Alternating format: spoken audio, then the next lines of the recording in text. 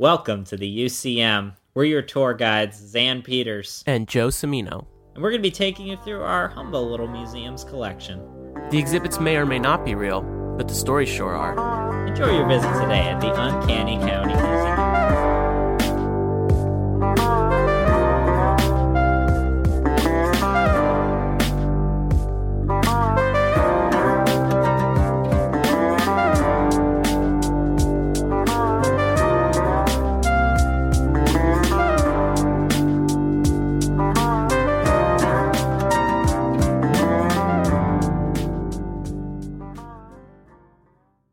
Oof. Ugh. I am sore. Oh, yeah? Did you hit the gym? No, I got the flooster. Oh, you got the double XP boost.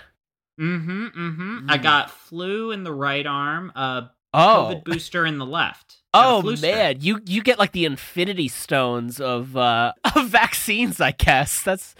Oh, yeah, man, nice. Well, no, it's kind of cool, because, like, my left arm, it's the... Yeah, so I get, like, Windows operating software. Right arm, I get iOS. Oh, man, you got, like, a dual computer setup, but with, like, medicine, in a sense. Yeah. Is it, like, the opposite of when Popeye eats spinach and gets the really big arms, but instead you get, like, softer ones that are just sore? It kind of is like that, I guess, if Popeye ate something healthy for himself, was no longer able to lift his arms. Yeah, for like, what, 2 to 5 days?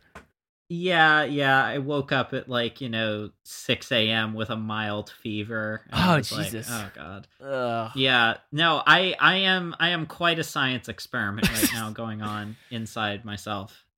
God, well, just at least you're not adding any caffeine, and then I guess that's one thing not to worry about. Yeah, I think I've told you about. I don't know if I've talked about this here at the museum before, but I have. I think the most.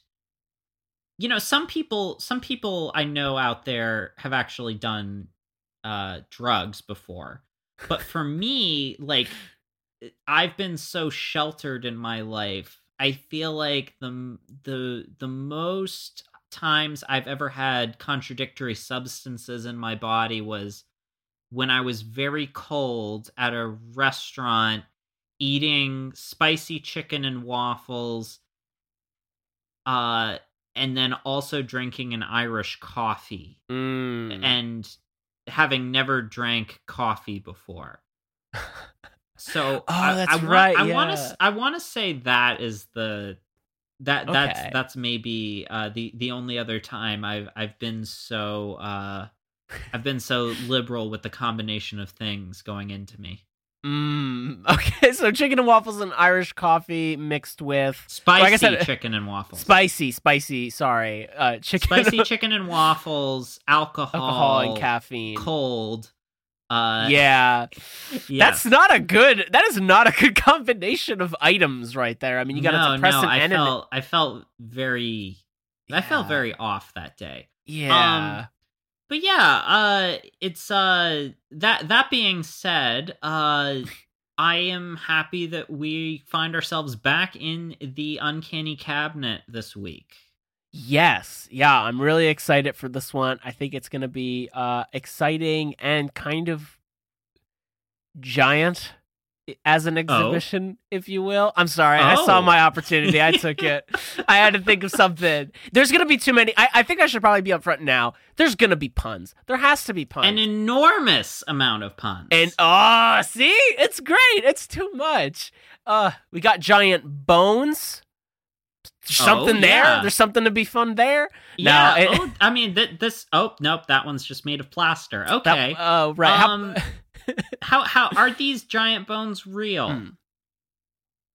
Well, anything's real if you believe it to be, Xan, according to some logic. But no, not really. We don't really know. Okay. But I'm gonna. Well, let me say this. There's a couple of we got a few mixtures here.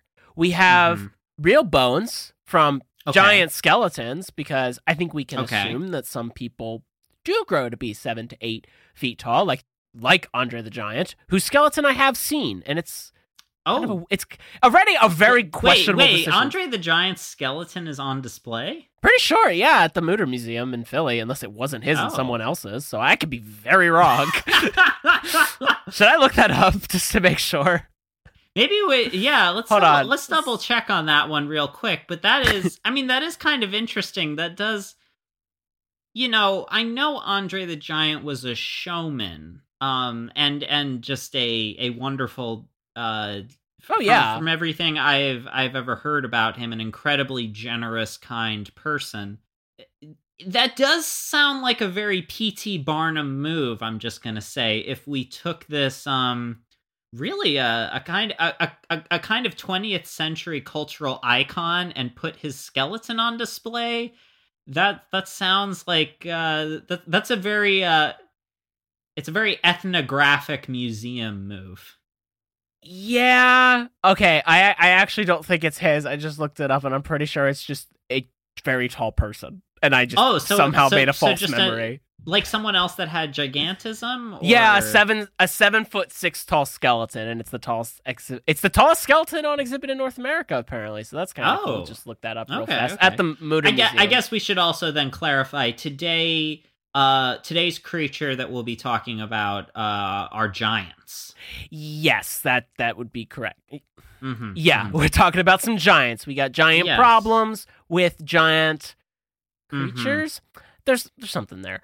But we can kind of go over the long and esteemed history of giants. Beginning in 1925 when they joined the NFL, the Giants play at the MetLife Stadium, which is actually in New Jersey, despite being a team associated with New York, much like the Statue of Liberty and Frank Sinatra. Okay, yes. But also, I'm pretty sure we're talking about the Giants, the mythological creatures, and not the New York Giants, who are the sworn enemy of the Eagles, or is that the Cowboys? I don't know. I don't remember sports very well. Aren't like isn't it what I thought like? Is this just a joke I've always heard? Because again, I know nothing about professional sports. Aren't the Indians the enemies of the Cowboys, or is that just a joke? Because Cowboys and Indians. I think it's just a joke because the Indians, I think, are a baseball team. I don't think there's a football team. What? We have the slur that I'm not going to say because they need to change it for Washington. But but they did change it. Did they finally do that? Well, yeah, no, it's actually I have multiple friends that are from DC or the DC area, and they actually really love that it's called Washington Football Team.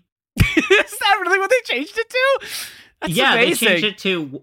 There's supposedly in the coming months, they're going to be changing it to a more permanent name. Like they're going to be like the DC Presidents or the DC Guardians or something. That's kind of cool. That's cool. But actually, like a lot of people kind of legitimately like that it is Washington Football Team.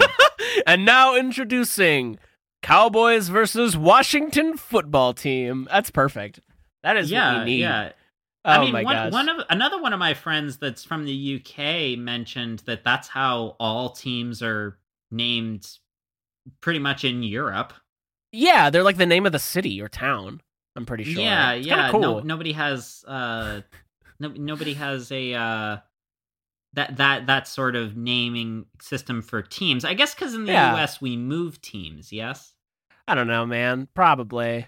This is really far outside of either of our depths, I think. Yeah. But, go Washington Football Team. Yeah, I guess so. But yeah, I played more D&D and was more into that, which had Giants versus watching the New York Giants play the Eagles or something. So that's more my experience when it comes to the creatures that we'll be talking about. But it does sound like Lord of the Rings, like giants fighting the Eagles. It does. I think that happened in one of the books. I'm pretty sure. I have no idea. But like, are there giants in Lord of the Rings?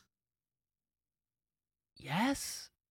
I want to say the Silmarillion, like the encyclopedia that he wrote. Yes, for the world building. There's trolls, which are gigantic. So that counts, I think.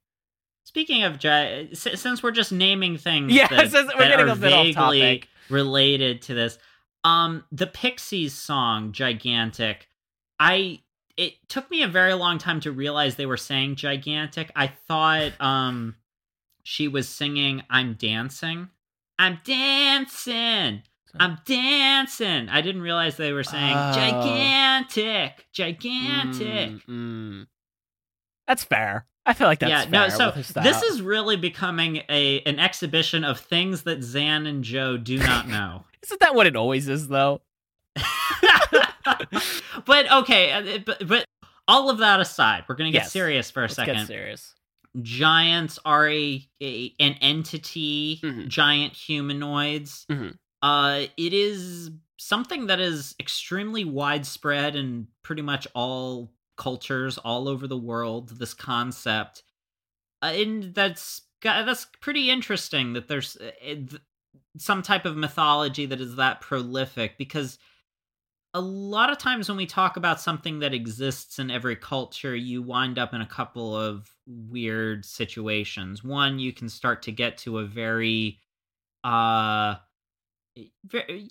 kind of a space where you're speaking in very universal, generalizing terms that, while there's all this overlap between different human cultures and societies, we don't want to try and unify everything to some oversimplification of everybody, which inevitably, marginalizes the nuances that happen across that tapestry of civilization. Right. And the other thing is, as soon as you mention typically this exists in every culture, you hold your breath until the person finishes that thought with, so we know that the aliens were in contact with the Mesoamericans as well as the Egyptians, because how else would ancient humans know to build pyramids? Of course. I mean, the ancient astronauts had to show them, according to the History Channel. And they did. They did, Xan, according to these theories.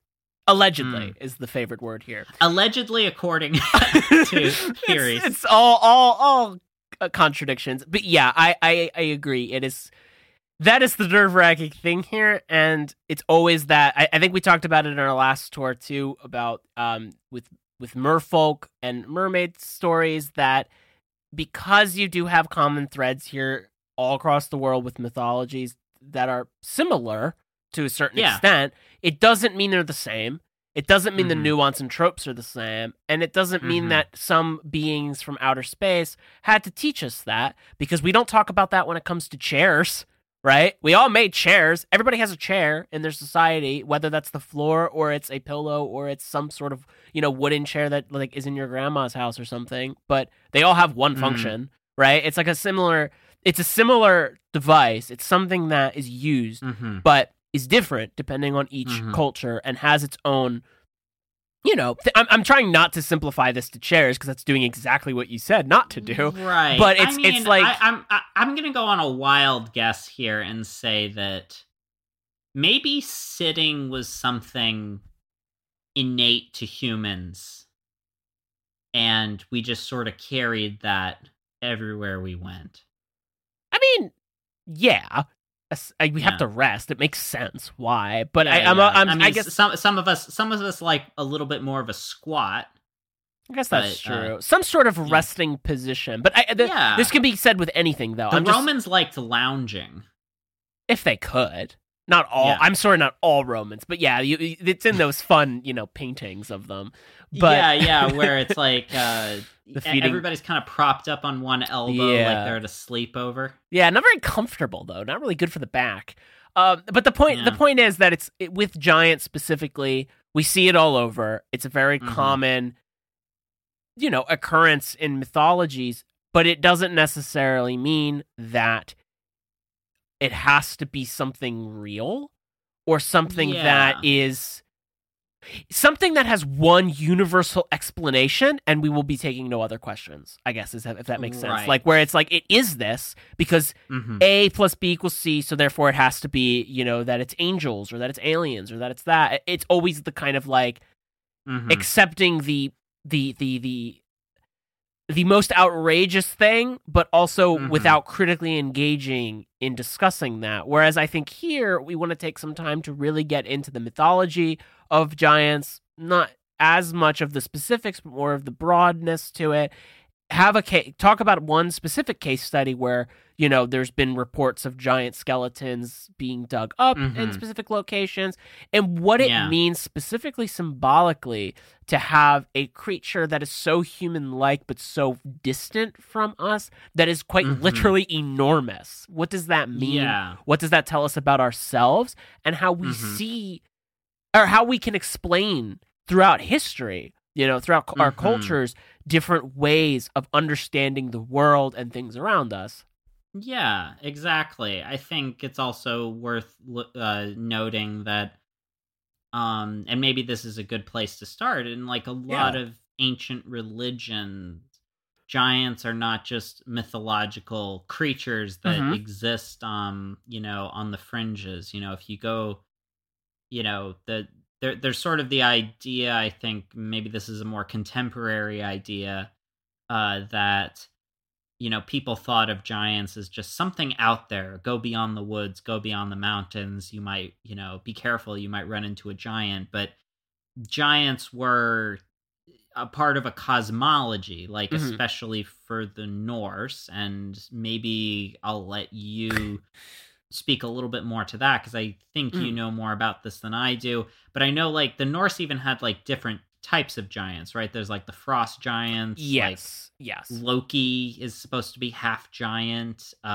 It's part of it's part of their cosmology. It is part of their religion that there are giants. And then, in Abrahamic religions, there's multiple mentions of giant humanoids, although with the Bible, you're in a position where, despite what people who are like, people that like end up in protesting teaching evolution or gay marriage or something, the Bible is a good portion of it is poetry and hyperbolic language meant to communicate an abstract idea. Right. Yeah. So, when parts of the Bible are like, they're so big, they make us feel like grasshoppers, that doesn't literally have to mean that. It could have just been, there were some big people that made us feel small. It's a literary device. I mean, even depending on which translation of the Bible you even have, the height of Goliath, the Philistine that David defeats, changes. Right, yeah. Goliath's height in the Dead Sea Scrolls, for instance, is described as 4 cubits in a span, which would make him about 7'9". But in King James, he is 6 cubits in a span, which would make him 11'3". Okay, that's not entirely bad, I guess. But it is interesting. I mean, I wonder though with that, like, if it is one of these things where it's like legends attached to people that exist, but like they just get out of control, where you're like, oh, I heard he was like as tall as a bear. Actually, no, he's as tall as 5, like 5 fighters with a sword, like hands as, tight as swords or whatever, like, or sharp as swords, I guess. Like, just like these different like language devices that are not obviously, they're not meant to be taken seriously when written in the Bible. Like, it's not literal. It's not a description. I don't think that's the style that's going for or what it really stands in for. Yeah, I mean, just have you ever met someone who's 5'10" but their personality is 6? Yeah. I think we're almost talking about like a reverse Napoleon thing. Where, one, people were shorter back then. Yes. I would be an average height man or a slightly tall man, Yeah. Back then, but now I'm in this world where I'm disrespected every day. People literally look down on me. It's terrible. It's terrible. Yeah, I still have the problem that I never grew out of. That I perceive people that are taller than me as older than me. The problem is there's all these darn extremely tall high school students. And then suddenly you're like, you were born in 2004? What? And yeah, it's just That's some weird. tall, lanky teenager. Yeah. But by the rules of the tall people, they're older than you because they have the height advantage. I do the same thing, though, but except all of the people who have been taller than me, in many cases, have been older than me, only until recently. So that gets confusing. But anyways. Right. But yeah, we don't need to take this stuff too literally, but also this could also be speaking to maybe more metaphorically what a giant is doing as a literary device. It is something that is making people feel small. In the case of the David and Goliath story, I think, where they're trying to demonstrate cunning will take down something big and strong, that you can think your way around brute force. And this is even sort of what we were talking about last week with mermaids, a different type of energy to the upfront, blunt type of violence. And I think that's sort of almost what the giant represents. It is kind of that opposite of the mermaid. What are the things that I feel like we associate with giants? They're big, they can be strong, but we also have that perception of them as lumbering, as not as smart, or just completely disinterested and indifferent to a smaller creature. And I think that's what that size conveys, is once you get that big, what would make you care about the world of the smaller people? It's almost kind of a stand-in for the indifference of nature. Ooh, that's interesting. Yeah, I like that a lot. That's like that do you remember the movie The Green Knight with Dev Patel that came out recently? Oh, I remember The Green Knight? Yeah, I mean, how can you forget? Honestly. Yeah. No. I mean, in my list of top movie hand jobs of all time. Yeah. Oh my god, that was. Yeah.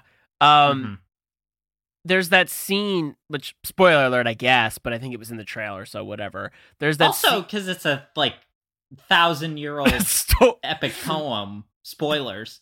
Well, you never know, Xan. Some people didn't read it. It's fine. They didn't have it in English class.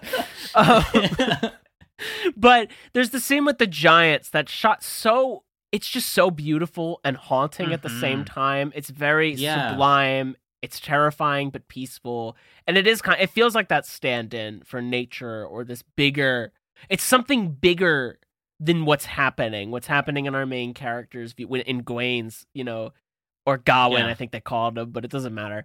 Their perspective, but also even just in general to the quest, to this idea of achieving something. There's this massive burrowing creature that's almost human, almost not, that looks right at you and then continues walking. And it's just this, it's very, I don't know. It's very sublime. It's very, well, I mean, even the word you chose a moment ago, perspective. I mean, imagine trying to explain your problems and your quest to a creature like that. Yeah. And this maybe even makes room for the idea that, giants don't have to be dumb creatures. It's that it's the removal from what your concerns are. I think, I think in the case of Goliath, Goliath is just the champion of the Philistines, big guy, big sword. It's big guy, big sword. And I think that's maybe going after a slightly different message. The idea that David is the little hero, and you can bring down something big and dumb if you're small, quick, and smart. Yeah. But yeah, no, there is, but I think that's the thing, is like the idea that size, in the multitude of ways you could measure size leads you to some measure of indifference to what's going on below you. It's because you're big and strong, you're Goliath, you discount the small opposition. Interesting. I like that a lot. In how you said it too, because it's also like there's something interesting with like these mythologies of giants, and even into like the fantasy versions of them too, where the bigger they get, sometimes the less. Okay, yeah, I set myself up for that, but but you set yourself up to fall there. Oh my god, I can't stop! Look at this. No. But as they get larger, sometimes they're either more peaceful and just kind of like docile in a sense, or more violent. It depends, and just like menacing. But also when you get like your Polyphemus, or like a Jack and the Beanstalk kind of giant, or a Goliath is probably a better, honestly, example. They're not that big, like compared to like a massive, couple stories tall giant. They're big, but they kind of go in for that more like, burly, dumb, not really thinking through something and getting tricked or outwitted. Versus the blunt. It's basically how to outsmart blunt force, or how to use cunning. Whereas in certain cases, if they're used as a stand-in to be larger, like you have the Titan, like Atlas, holding up the world, or you have Ymir the giant in Norse mythology, which is also similar for Attack on Titan. You have. So I have to throw it in there. I'm sorry. We're talking about giants. The modern mythology, Attack on Titan. Oh, Xan, if only you knew. If only you knew. I need you to watch it, because you're going to think back. I know nothing about Attack on Titan, so you'll have to take the wheel on that one. Oh my gosh. I will say, I guess, because the Greeks have giants, and Polyphemus is a giant, but Polyphemus is also a Cyclops. Yes. Yeah. He's gigantic, I guess. He's in the category. Wait, was the Titans are also a race? Yes. Well, that's I think the crucial thing about this is like that they sort of have, but they're not. That doesn't necessarily mean that they're giants. They're just they're just big. I'm half remembering Greek mythology here, but it exists within their cosmology.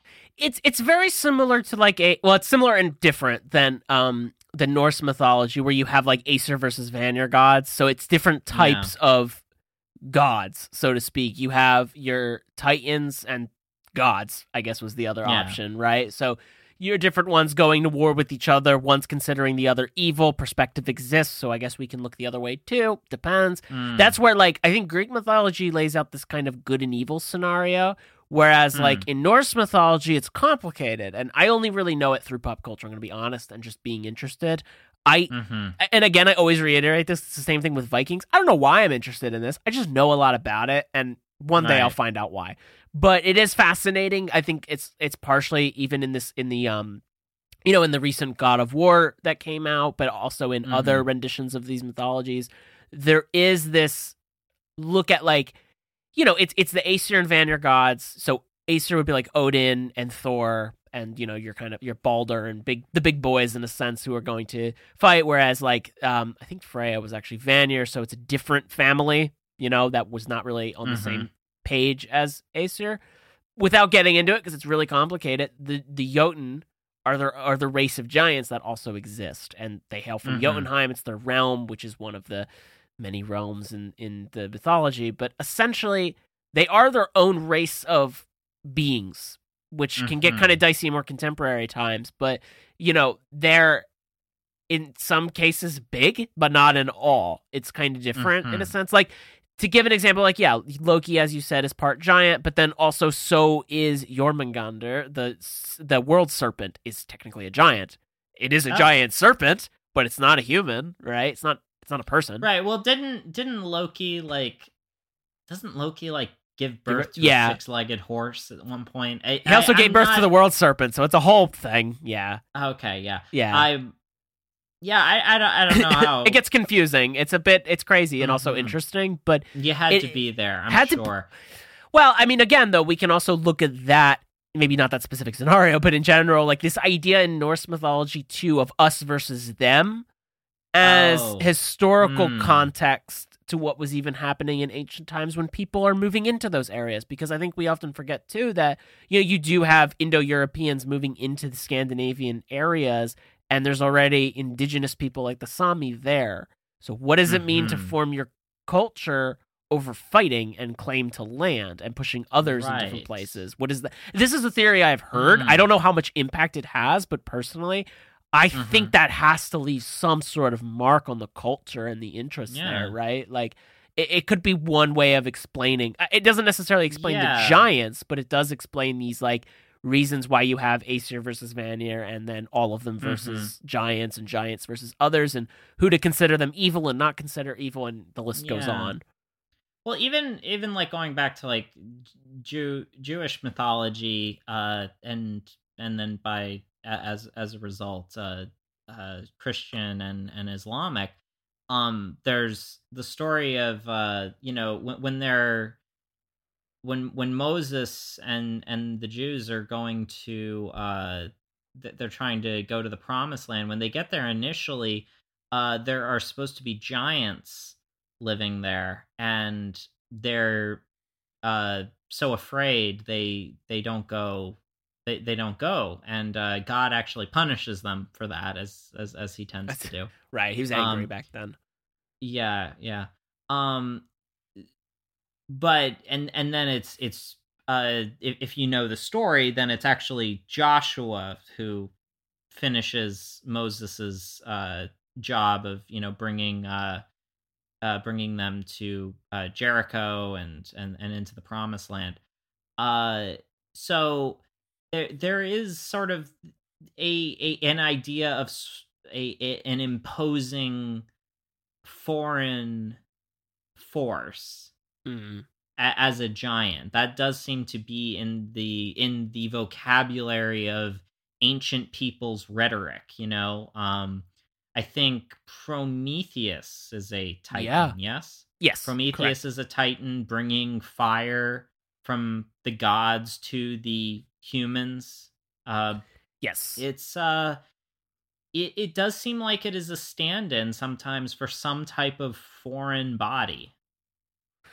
Yeah, I mean, I think so. I know there's a lot of metaphorical or allegorical uses of it too that I don't think we can necessarily look past either when specifically describing it. And I guess that's where it gets a bit confusing when you start to get into what do we consider a giant, number one, right? Because then when you start bringing in the discovery of bones and we found the most recent giant humanoids and cryptids and things like that, that line starts to blur because are they giants then, or are they just tall?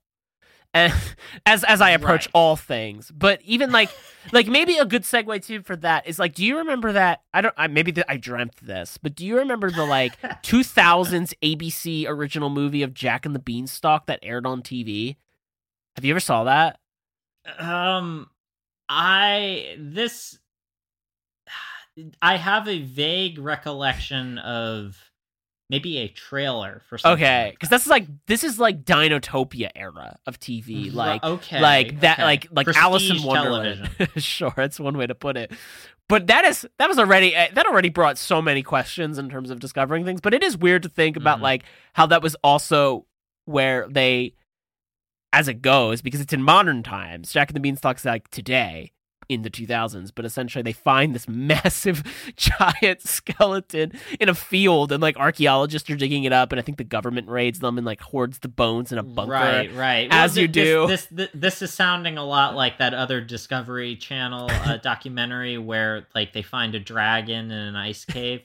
Yeah. Well, this was fake. This was fiction. This was like this was. This was as opposed to that, which was totally real. Well, no, I didn't know. I don't remember that one as much. I didn't know if it was like the Mermaids thing where it's like a mockumentary. Yeah, it was also. Okay, that's what I was like. Wait, I want to make it clear that this is very much ripping off the. It's Jack and the Beanstalk before the like Jack the Giant Killer movie came out, which I don't know why we keep making those, but you know. Yeah, I mean. There's that desire to try and imagine the world as this more rich, magical place that that we feel cut off from now, and in a world where humanity seems to be on a path of unsustainable destruction of the world. Yeah, the giant problem, literally. Yeah. Sorry. Global. Yeah. Hi there, my name is Colby White, and I'm one of the hosts from Force Football Facts, a podcast where my friend Zachary and I force our other friend Tyrell to give us insights into the game, even though he doesn't know anything about it.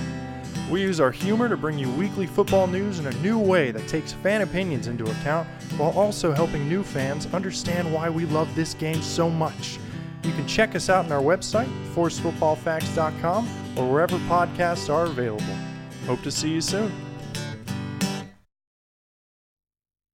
There's some desire for something that makes us feel small again, that feels like it could put us in our place, that could that we could again feel like we are at odds with nature, because it feels like that was what so much of our literature was always even about. It was like it was humanity versus the elements, and unfortunately we're in a position where any elements we face at this point are kind of like from our own doing, you know? Yeah, it's like, true. It's like when there's ice storms and droughts and stuff, it's in places where they're not supposed to be. It's like, it's collar tug. I wonder how that got there. Ugh. Yeah. How did that get there? Yeah, I mean, it is. I think there's definitely that desire, to be honest. Mm-hmm. I think it would explain a lot of the reasons why we are people are so, and I think all of us too, especially with cryptids, are so like, you know, it's out there, it has to be out there, right? Or like even with aliens, to feel not alone. I do. It's not the time to talk about it, but I do very much have a working theory that it's all connected to existentialism, because I'm pretty sure it is. Like this idea that we cannot be alone, because if we are alone, then what does that mean? Now, I personally don't think we are, but at the same time, I don't make every excuse for. As we know, I don't make every excuse for civilizations to have contact with something else. But again, it's this idea that, like, there has to be something more. This can't be it. Well, 'cause what you're seeing, too, is our different time periods having sort of a different read of this concept and stuff. So if you're familiar with, like, the whole chariot of the gods type of idea, where people want to say, well, all of these ancient stories and mythical creatures and humanoids, you know, the Nephilim from the Old Testament, the Watchers in the Book of Enoch, these are all aliens watching humanity and guiding us in ancient times. You know, and this is why they're described as huge, or sometimes it's translated as giants, sometimes it's angels. Yeah. But it's like people want to say, oh, well, this was this entity back then. We just had different names for them. We called them giants. We called them angels, but they were actually aliens. Oh, surprise! That's you start to see we're trying. It's an interesting thought that that we're trying to apply what we know to something unknown. But yeah, you very quickly end up in a in a bizarre idea of humanity, even. Yes. That you think that our accomplishments are becomes of some external force. It's actually kind of a depressing view of humanity. Yeah, it's like infantilizing. It's condescending. It's. Oh yeah. I think it does a lot of disservice to, and also just like there's so much more interesting things out there. Like I say, but there. As even I was doing research and looking into more of the topics or more of this topic for giants, especially like looking through YouTube, which is the best place to go for research, as we've learned throughout life. It's kind of wild because there's one story I want to talk about specifically about the discovery of bones and that of giant bones. But before we get there too, just this idea that like there's like already controversy in like conspiracy territory about like I watched a video that was, I thought it looked professional and it wasn't, but basically like this guy was like doing a YouTube narration describing giants and was like it was sort of really interesting because they were critiquing like video footage of like this Japanese movie that showed a giant and it looks like a CGI giant, like it's clearly fake and it's supposed to be. And he's like, I actually used this to like I don't even remember. It was like basically using this footage to poke fun at how like all these conspiracies have run rampant and really did harm to like the giant like theory and ideas we have out there by saying it's like extraterrestrials or whatever. And I was like, oh, okay, this is going to be like really conceptually, getting critically thinking about where this comes from. And then of course it's still no, giants are real and they existed. And this theory is wrong, but my theory is right. Slightly critical, though. It was kind of fascinating. Yeah, it was interesting because you're like, oh, like we recognize that this is harmful, like that the idea of like spreading false images and people believing them and what that can do is impactful. But then, what does it mean to constantly keep going? I was kind of into it, to be honest. Like that opinion, it wasn't what I was necessarily trying to do, but it's like, that's fascinating that there's this already. That there's always going to be these like nuanced takes. It's not just like it. I don't think it is always this like black and white scenario of you are a delusional conspiracy theorist or you're a hardened, scientist that's only going to believe in what they see and facts and whatever. I think there's room to be critical and to engage. Yeah, well, it's like how it was I forget the name of it, but it was a Christian publication that eventually brought down Mike Warnke. Who's that? Mike Warnke was I'll put air quotes around the word comedian, but was a guy that claimed that he was a former satanic priest, and basically he is in large part responsible for starting the satanic panic. Oh, Jesus. Okay. Yeah. Huh. Well, turns out he was lying about everything. Oh, of course. Of course so, and did lots of harm, I'm assuming. Yes.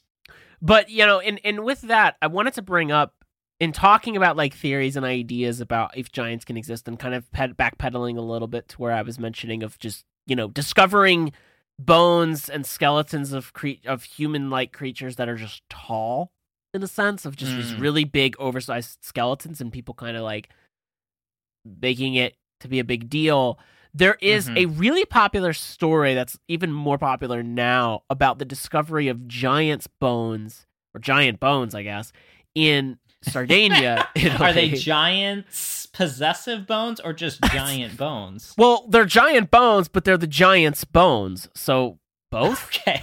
I know, it's confusing. I haven't figured out the language for it yet.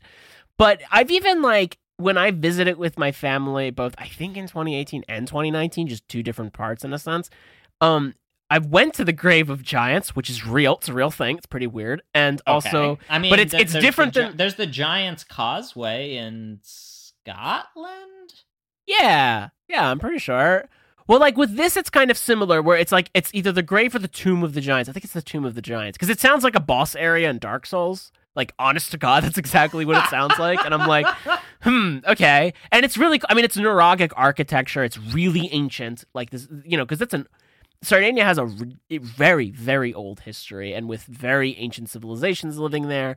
And this, of course, then inspires places like the History Channel and other conspiracy programs to be like, how did they build all these, monolithic things, all these monolithic stone buildings with such small bodies and small hands? Because, Sardinia people are small. They didn't actually say that, but it was implied, and I took it personally. No, but but it's true. Like, like noticeably smaller. Did you undergo island dwarfism?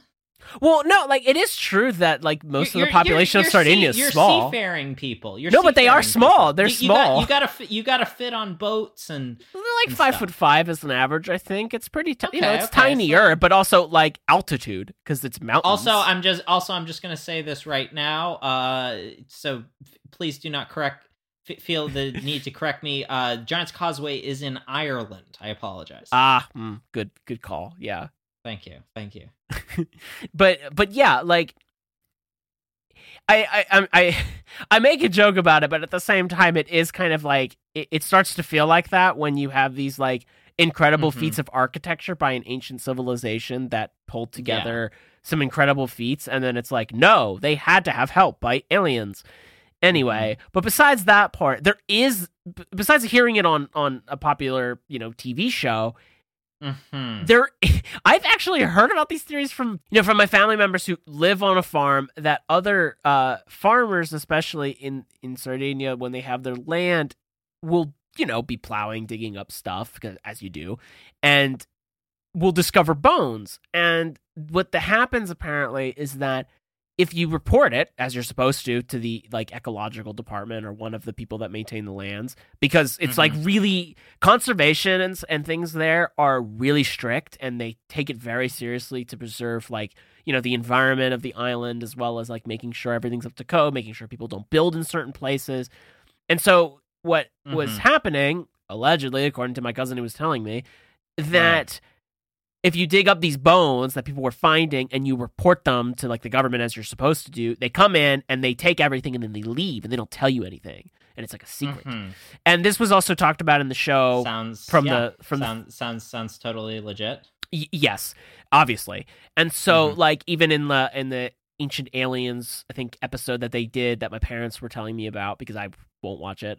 That, I apologize to, I guess, any Ancient Alien fans out there, but I don't know if this is the platform, I guess. But, anyway, basically they even say the same thing, where there's like this in 1979 or one of the dates, that there's this giant skeleton discovered, and that's when the whole hype craze starts. And they were supposed to go and investigate these skeletons, and then the person who was supposed to show them the bones pulled out at the last second. And apparently, like, the church in a lot of times is responsible for like hiding these situations. That was like with the skeleton in 1979. And there's a whole conspiracy with the Smithsonian, I believe, too, in certain cases. That's a different thing, though. I'm really paraphrasing through a lot of this because honestly, we can kind of break it down very quickly. But it is, again, these conspiracies of finding skeletal remains that, in their defense, are reported. They do exist. It does happen. And in Sardinia in particular, these do exist. But I have a couple of things to pose as questions to then counter some of the theories, whether or not they are Atlantean or alien or a different race of people. Right. Because it's a great story. It's it's crazy. The idea that you find something and the government comes in and kind of cuts you out of it, takes it and leaves.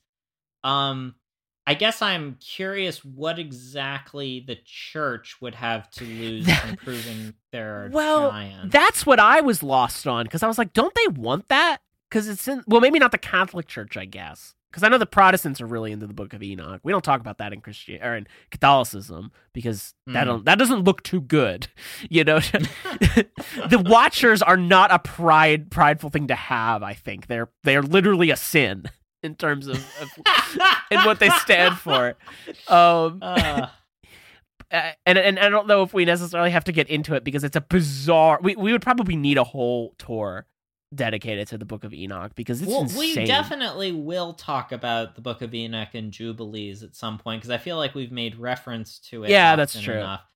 I guess I'm surprised Catholics aren't as into it because I feel like they like extraneous things that are beyond just the Bible itself. But yeah, I guess yeah, no, it still is a question of why exactly it would be so bad for there to be giants. I guess this is also the question of if the government was trying to hide that there were giants, why? If all of the nations of the world, you know how well all the nations of the world get along with each other, perfectly right? well. Yes, you know how well China, Russia, the United States, they just love to get along with everybody.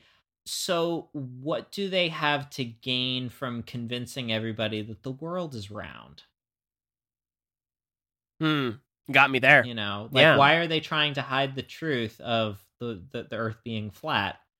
Well, they want to not let you know. What is behind the giant ice wall? I'm just asking the questions. You're just asking the questions and not getting the answers because they don't want you to get the answers. Exactly. Can it all be because of the question itself? True.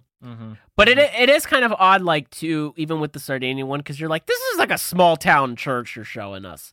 I don't think they're hiding anything. I mean, maybe, probably something dark, I'm sure, but maybe not this. Maybe not. It's probably not as many faults the Catholic Church has, which is a lot.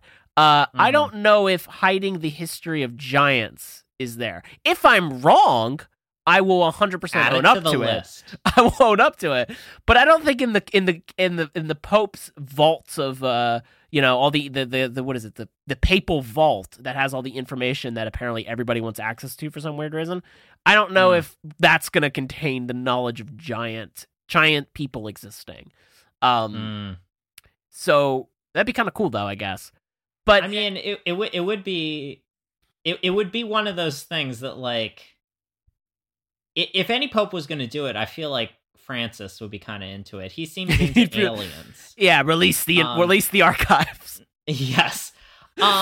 Okay, but I mean, if we can let's take a moment here and actually talk about the more serious angle of this, which is I can totally believe a situation where someone found what appeared to them to be a giant skeleton, and some archaeology or some archaeological team shows up, and maybe a paleontological team shows up. They dig it up, they kind of keep people out of it, and then take it away. And I think especially in places like Italy, where so much of the preservation stuff and the archaeology stuff, all that national heritage stuff is so tied to the government, not only because of the way their governments work, but because they have so much stuff to manage. So many artifacts to manage. I can imagine it's like a lot of European countries, incredible web of bureaucracy that is just difficult to get a straight answer from. Well, yeah, they are. I can see this scenario. I guess this then brings us to the question of, okay, well, what are people finding? When they're seeing this stuff. Yeah, and I know, and I would agree 100% too that that is most likely what is happening on the governmental side of this, where it's rather than it be something nefarious. Yeah, it's just they don't care. Nephilim nefarious. Ooh, nice. Oh, it's all connected. It's all connected. But yeah, it's not like, they already have so much to deal with when it comes to preserving monuments and art museums and really treasured artifacts that are so attached to the culture there. Yeah. That even people there don't necessarily like Italians are really into also just touching everything.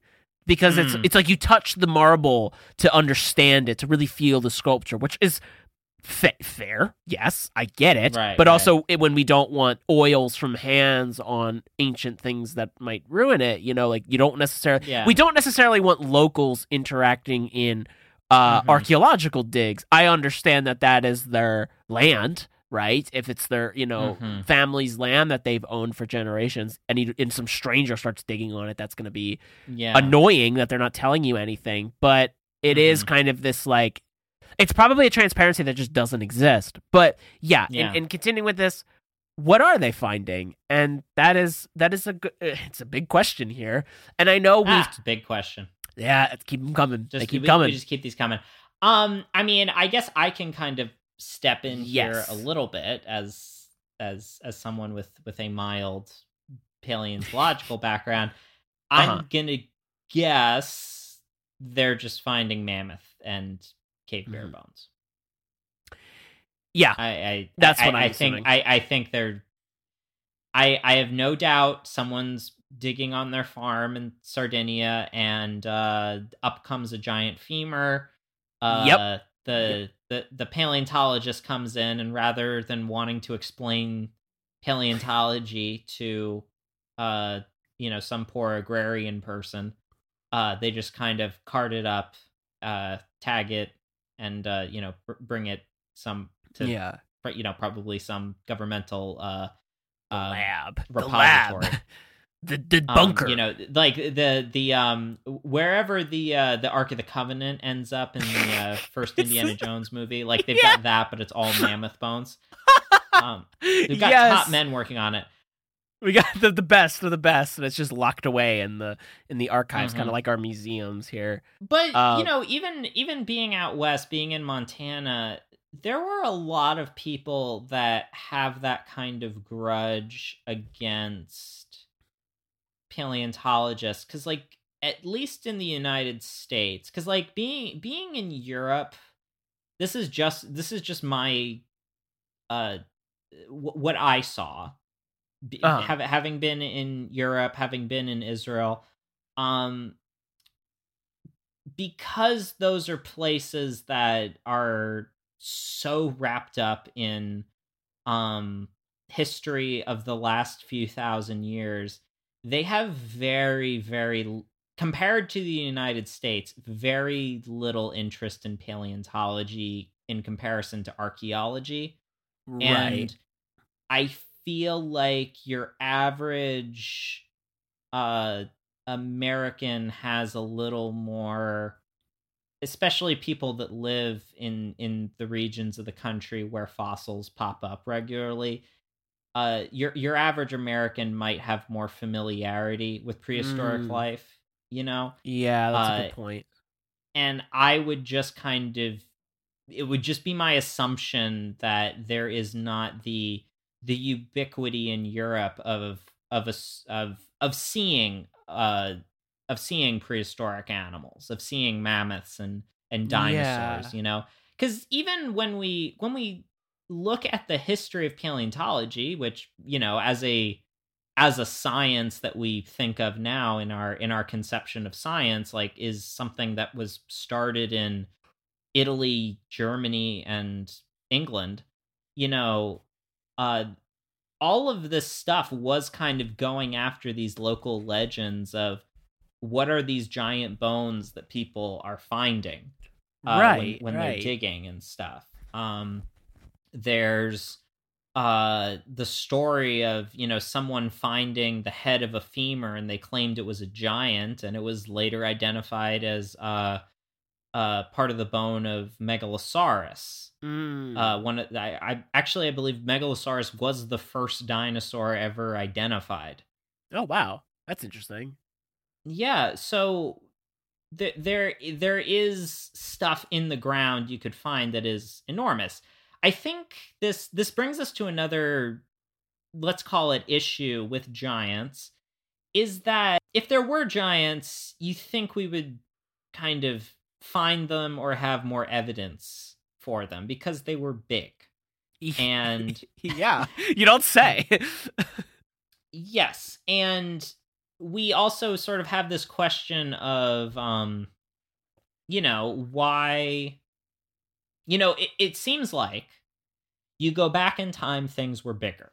So I think we have this expectation for there to be giants, in part because we're like, oh, well, you go back in time, there were, giant birds and giant dinosaurs and woolly mammoths and stuff. Right. We have this conception of megalodon, like, oh, did you know that there was a wombat, but it was, the size of a cow, Yeah. like we have those kinds of ideas of prehistoric life, and in some cases that is true, and it's worth looking into. Like, why were insects so big and now they're not? There used to be dragonflies the size of eagles. There used to be centipedes the size of cars. That's terrifying. Yeah, but I mean, that's during a very specific time period where the Carboniferous specifically, or Pennsylvanian, Mississippian, if you live in the United States. What? Elsewhere in the world, the Carboniferous is referred to as the Carboniferous, but in the United States, we divide it into two eras, the Mississippian and Pennsylvanian. I have genuinely never heard it called that, and I learned about the Carboniferous in the United States. I have never heard it called that. So I don't know what I was learning. Nobody else knows what Pennsylvania is anywhere else on Earth.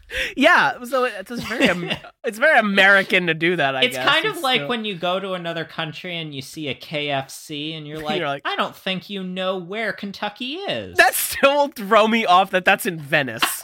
That you go to Venice, you're seeing the canal, and there's a KFC that you can munch on in the train station. Bizarre. Mm-hmm. Yeah, but okay, so let's take that for example. Giant bugs. We know there were giant bugs, but during that period, there was incredibly high oxygen content in Earth's atmosphere, right. And higher oxygen content means that insects can get larger because arthropods do not breathe in and out the way that we do. They have to absorb it through spiracles in their body. Like they have to absorb the oxygen directly out of the air, basically. They can't force the air in and out the way we can with our diaphragms. So because of that, there's sort of a cap on how big your body can be, because once you get to a certain size, if you can't breathe in and out, there's a limit to how much oxygen you can feed into your blood. So right. Part of the reason as vertebrates we're so much larger than everything else is because of we have lungs the way we do, and we have muscles the way we do.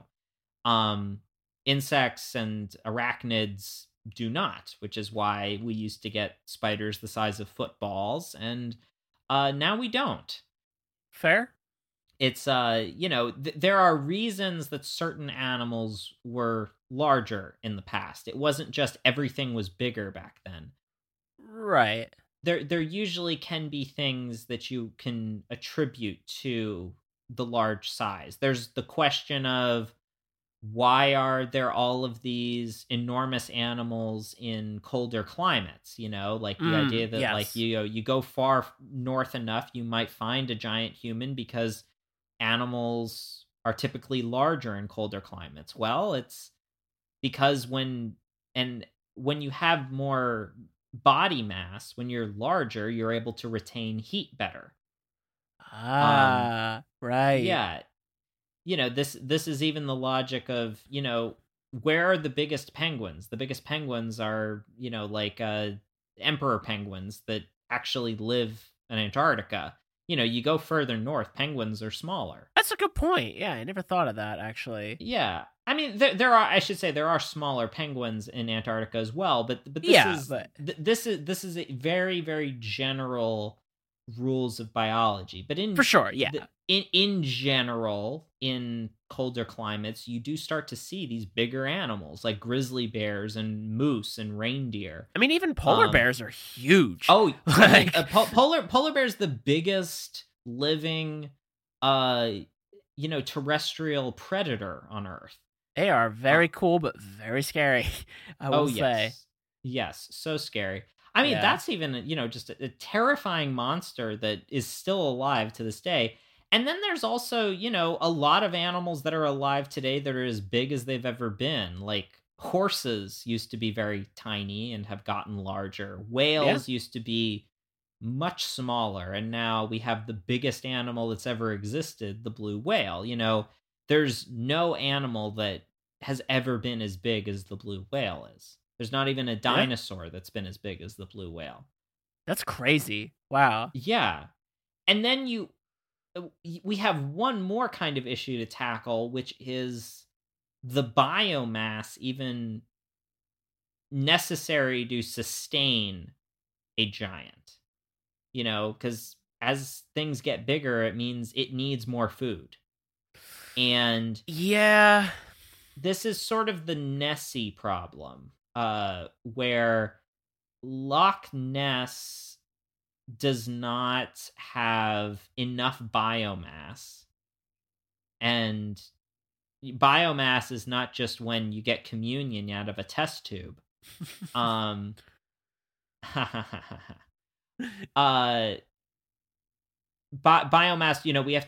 you have to think of a food web of there has to be fewer predators at the top of the food chain than there are below. You can't have more. You need more prey than predators, for sure, in order to sustain something. And there just aren't enough living things at any level of at any consumer level of Loch Ness, for instance, to even sustain an animal as big as Nessie is supposed to be. Right. It would have to be completely different in terms of what they eat, or they'd have to they would have to and maybe giants photosynthesized. I don't know. Well, maybe if they're like rock giants, that could be kind of that is actually what's in Lord of the Rings, by the way. I remembered as we were talking is the rock type giants. So that could be glad we cleared that up. Yeah, it was necessary, obviously, but obviously. Yeah, we got to get everything right this one. This I already messed it up in the beginning, so it is. But yeah, no, I mean, just when we think about how big we want mythical giants to be, it's just not realistic in terms of one, there are physical limits to how big a terrestrial animal can be, and then two, where does the food even come from to sustain something that big? And I feel like this is why we have to kind of keep giants in the realm of mythology, because when you start to look at it from that biological perspective, there just really isn't anything that can support the idea of these creatures as big as mountains moving around. Well, yeah, and that's the thing. It's like I guess that's where my questions come into play too, where we start to where you start to see these, the theories and the conspiracies, and also the just general curiosity of having giant skeletons being found, because the skeletons being found are not football fields large. They are 8 feet tall to 10 feet tall, maybe 12. Okay, and it's like, I mean, I'm just generalizing. I'm sure we could get bigger ones, and that's when I think it starts to fall into look, we found this massive femur bone. I wonder what it is. And in reality, it's a dinosaur bone, even though it just looks similar, right? Which I think is what you're saying. Of course, it makes sense, and it happens a lot. So I guess it's I just wonder what that means in terms of how we go about looking for things. Because it would be really cool if well, maybe terrible. I actually don't know if giants actually existed, because they could either be docile or try to smash your house, and that's not cool. I don't want my house smashed. But but it is as you're saying, the critical analysis here and using science to back up the claim and actually start to investigate it rather than just disagree with it, right? Like actually sitting here and saying, okay, well, yes, in colder climates things get bigger, but here is the consequence, or here's the trade-off in terms of food. Yeah. And the same thing with the time where there's more oxygen in the air and bugs were bigger. Okay, yes, but here's why. There's an explanation. Yeah. And there's an exploration into that explanation. So that's, I think, the key here, and what you're saying of why we do, I think, need to keep them in this mythological presence where they seem to be more of a stand-in for something bigger, for something greater. Yeah. Whereas, we also can just have people that are taller. It happens. Or that aren't taller at all, and we're just discovering different types of bones, which is more probable in a lot of these cases. It's like you're saying, we do, or like we said, they do have skeletons of people with gigantism. That does exist. That is a reported condition. People do get tall. They tend to have problems as things go on because, with joints, I'm pretty sure, and other things. To go back to Andre the Giant, I mean, he famously had, many health problems and was encouraged by doctors to, have some sort of surgery for his I think his pituitary gland was, just basically what was just constantly working, constantly making his body like grow and grow and grow. Yeah, like it does exist. It happens, and I don't think it's just a one case thing either. So yeah. I mean, you could imagine like what would have someone born with gigantism, 500 years ago. What happens? 1,000 years ago, 2,000 years ago. Exactly. Big person, big sword.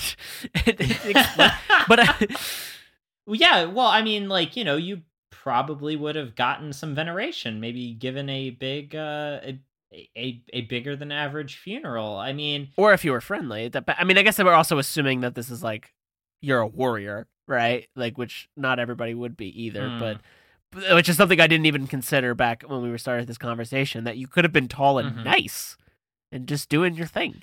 You can. Who knows? Be, yeah. I well, mean, most people are, but because we have enough documentation of, depending on what time period, depending on where and when, we know people had to were aware of dwarfism in the past. Yeah. And whether you just treated them like normal people or you made them perform in circuses, right, was maybe a little bit more dependent on which culture you happen to be born into. But we know people had a concept of that, I think. And there is also a mythological association with smaller humans, which maybe we'll have to talk about as well. That's a good point. Or so there's but we're aware that people with dwarfism are not halflings, right? It's understanding that there's always been a spectrum to humanity, and probably there were individuals like that. It's difficult to say if there were entire races of people that we just don't know about that were particularly large back then, because like even if you had like a group of people that were average height now, they would have probably been interpreted as giants to whoever they were in opposition to, like, well, yeah, your I don't know, your typical modern day basketball team would be so much taller than your average, medieval peasant. Yeah, like 5'5" or whatever the average height was in Europe at the time. It's like the thing too with I mean, I know a lot of this has been like, not all of it is true necessarily, but like even like Spanish or Italian explorers interacting with like indigenous populations, and especially those in like Patagonia being taller, which just diet-wise makes sense too. Yeah, there are sort of the legends of the Patagonian giants, and that, I believe, to some extent does also exist within although I believe this is also somewhat contested, like to what extent that exists as the mythology of the people of Patagonia. I know that's a little. The interesting thing though is that we do find giant dinosaurs in Patagonia. Like, that's I believe the largest dinosaurs, Argentinosaurus, Giganotosaurus, one of the largest theropods, is meat-eating dinosaurs, is from there. A lot of the titanosaurs are from there. A lot of the biggest dinosaurs are from there. It's interesting. Huh, I didn't know that. They were kind of right. There were giants in Patagonia. Yeah, they just missed it by a couple million years. Interesting. Yeah. Yeah. Yes. I guess I can say that I haven't finished Twin Peaks just yet. I have been watching it. There is a giant in Twin Peaks. Really? I never finished Twin Peaks or gotten very far, or got past the first episode. So real. Oh wow! I want to. First episode. I didn't give it a proper go. I need to. It is one of the weirdest shows. This has very little to do with giants, but I'm talking about this now. Okay. It is a show that I cannot figure out if it is good or not. Okay, I guess that's valid. It is good, but it is also a soap opera. Yes. Every actor in it is soap opera level acting, but it's somehow done so artistically that it is incredible. Well, it's David Lynch, man. It's always going to be it's going to be kind of like a soap opera, and then also terrifying and weird. No. Yeah, because it has a lot of serious themes in it, and then just the hammiest acting you've ever seen. It's great. But yeah, I don't know entirely how the giant fits into the lore of small northwestern Pacific Northwestern towns in the United States. I guess anywhere you go in the world, there's got to be a few giants hiding out there, right? Well, they say Paul Bunyan's out there, so maybe. Oh yeah, Paul Bunyan. I mean, that's such a huge part of the American mythos. Yeah, it is. That's true. We have shrines to Paul Bunyan. Yeah, and Babe the Blue Ox. I used to love those stories when I was little. I was like kind of obsessed with it. I thought it was so fascinating. And then the realization of like, his axe can't literally cut through the rock. He's not that big. Grand Canyon's much bigger than Paul Bunyan's axe. I'll have you know, teacher. Do you think in thousands of years they will think that we really did believe in Paul Bunyan? Like, we write down those stories knowing that Paul Bunyan did not, carve the Grand Canyon with his axe. I think it's gonna be this. If let's say it's like 1,000 years, right? Okay, it could end 1,000 years. 1,000 years. It could end up being in the same vein as where maybe like people who start studying these, like all of the now mythology of our time, which would be 1,000 years in the future, the year 3000, would probably start to find out that okay, maybe they had different tropes. This is assuming also we fall into a dark age. But I think there could also be the potential that it's going to be like how people think the Greek gods are real, and that Paul Bunyan did actually exist, and these stories are very literal because people now think everything in the Bible is truly how it happened. So I do think that there is this level of like realism that gets taken into consideration when we write things, unless we outlearn that trope. So I guess I'm projecting, and I really don't know. But I think it could go either way. But this does raise the question, now that we've had, like, Jack the Giant Killer and we've attempted to make gritty Jack and the Beanstalk, where is the gritty Paul Bunyan movie? Oh my God, add it to the list of things we need to make eventually. Wow. Yeah, I mean, because they every now and then they try to make a gritty Bigfoot movie. Yeah, it never works out. Never did it justice. Yeah. Where's the gritty, Paul Bunyan movie? The gritty John Henry movie? Oh, a gritty John Henry movie would be awesome. That would be so good, and you can't give it to me otherwise. What's your name? John. What's your name? Paul. Oh. And then you hear the steam whistle, and then the chopping of a tree falling down. This summer. Oh my God. Is The Rock Paul Bunyan? Oh. Huh. Or is... I don't know. Okay. Well, yeah, I could see that. And then, like... Who's John Henry? Would you do, like... John Henry, I'm feeling like... Who's our John Henry? Like, do you go older? Because, like, my gut for some reason is like, I feel like, I don't know. Would Samuel L. Jackson, like, I'd be like, sick. yeah? Where's the Quentin Tarantino, Paul Bunyan, John Henry crossover? I got you. It's Jamie Foxx. Oh, okay. Oh, now, you know what? I'm seeing this. Jamie Foxx as John Henry. Where's this movie? Yeah. So, wow, this has been a lot. This has been some great twists and turns. Talking about this.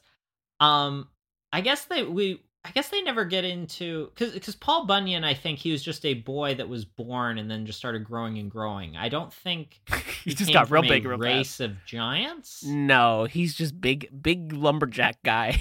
But then, did he just happen to find an ox that was also giant, or yes? Did they like? I think they grew both up get together. Bitten by the same radioactive pine tree. Well, we have to rewrite the lore because there's some inconsistencies. I also could see it where it's like Attack on Titan, and instead of like the colossal titan coming over the wall, it's it's just Paul Bunyan just like crawling over the wall, peering at humanity and ready to strike. So that's the gritty version. That's like the dark. What would happen if we had to interact with Paul Bunyan? Oh yeah. Like if Paul Bunyan like got brought over to the dark side or something. Yeah, and he was like, I have to, here's your answer to the food source. The food source is us, and that's how they have to sustain themselves. Oh, God, so now it's Attack on Titan. Yes, it's Attack on Bunyan. Attack on Bunyan! This is my coping mechanism for part 2 of season 4, everybody. That's the American version. Instead of wearing those weird costumes with all the straps all over them, it's just a bunch of people in flannel fighting Paul Bunyan. It's a bunch of lumberjacks. It's the same aerodynamic devices that they use to go around, but instead of having the swords, they use axes and they have flannels. This is the Netflix version. I guarantee you they make something worse than this. I guarantee it. When they do the live action remake, because there already is a live action Attack on Titan and it's garbage. But oh my God! I mean, I've seen clips of the live action Cowboy Bebop. Yeah, and I did. Yeah, no. That's a whole different conversation about why anime does not translate into real life. But maybe we'll have to do. Yeah, it just kind of always looks like you're making a porn parody. It really does. Oh my God, it really does. Had so much potential. Yeah. Well, speaking of squandered potential, thank you so much for joining us today as we talk about giants. We'll be back next week with our next topic, next creature, in the Uncanny Cabinet series. Yes. Yes. We are hoping everybody's, again, been having a great start to their new year. I had a very foggy, mysterious New Year's Eve, which was kind of fun. Nice. Yeah. Hope that everyone else did as well.